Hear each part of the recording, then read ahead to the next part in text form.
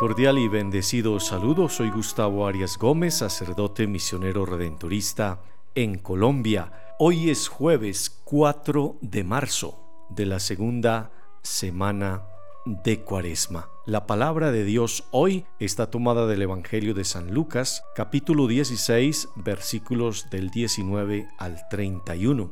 Dirigiéndose a los fariseos, les dijo Jesús esta parábola. Había una vez un hombre rico que se vestía con gran lujo y elegancia, y diariamente se daba espléndidos banquetes. Y había un pobre que se llamaba Lázaro, y que se la pasaba tendido delante de la puerta del rico, cubierto de llagas, y deseando calmar el hambre con lo que caía de la mesa del rico. Y hasta los perros se acercaban a lamerle las llagas. Sucedió pues que murió el pobre, y los ángeles lo llevaron a disfrutar de la compañía de Abraham. También el rico murió, y le hicieron sus funerales. Y cuando llegó al infierno, en medio de los tormentos, levantó la vista y divisó desde lejos a Abraham y a Lázaro en su compañía.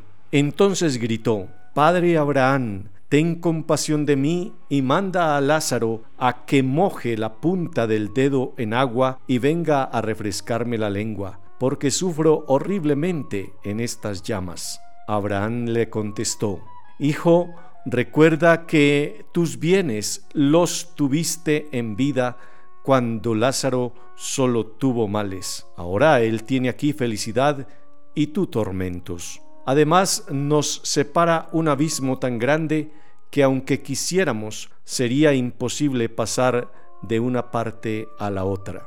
El rico insistió: Padre, te ruego entonces que lo mandes a la casa de mi padre, a que amoneste a mis 5 hermanos, para que no vengan a parar ellos también a este lugar de tormentos. Abraham le respondió: Ya tienen a Moisés y a los profetas, que les hagan caso. Pero el rico insistió todavía: No, padre Abraham, pero si un muerto resucita y se les presenta, seguro que se arrepienten.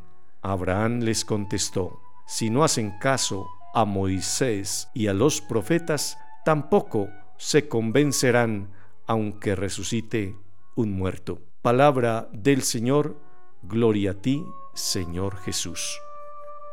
Hoy el Evangelio es una parábola que nos descubre las realidades del hombre después de la muerte. Jesús nos habla del premio o del castigo que tendremos según cómo nos hayamos comportado.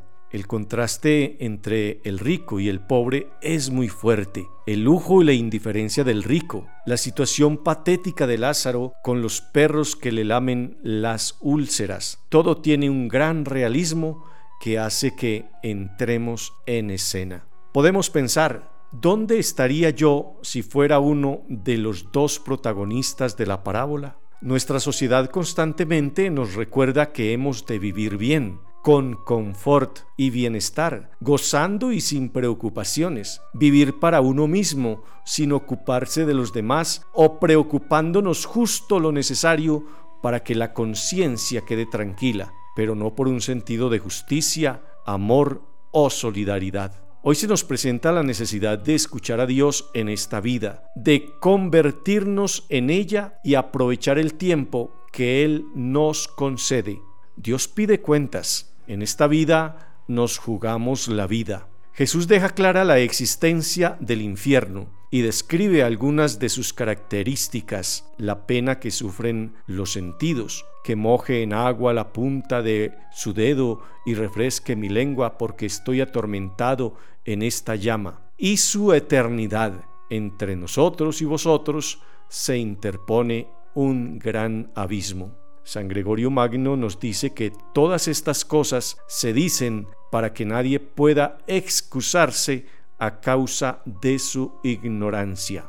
Hay que despojarse del hombre indiferente y pecador y ser libre para poder amar al prójimo. Hay que responder al sufrimiento de los pobres, de los enfermos o de los abandonados. Sería bueno que recordáramos esta parábola con frecuencia para que nos haga más responsables de nuestra vida. A todos nos llegará el momento de la muerte y hay que estar siempre preparados porque un día seremos juzgados. Dios le bendiga hasta una nueva oportunidad.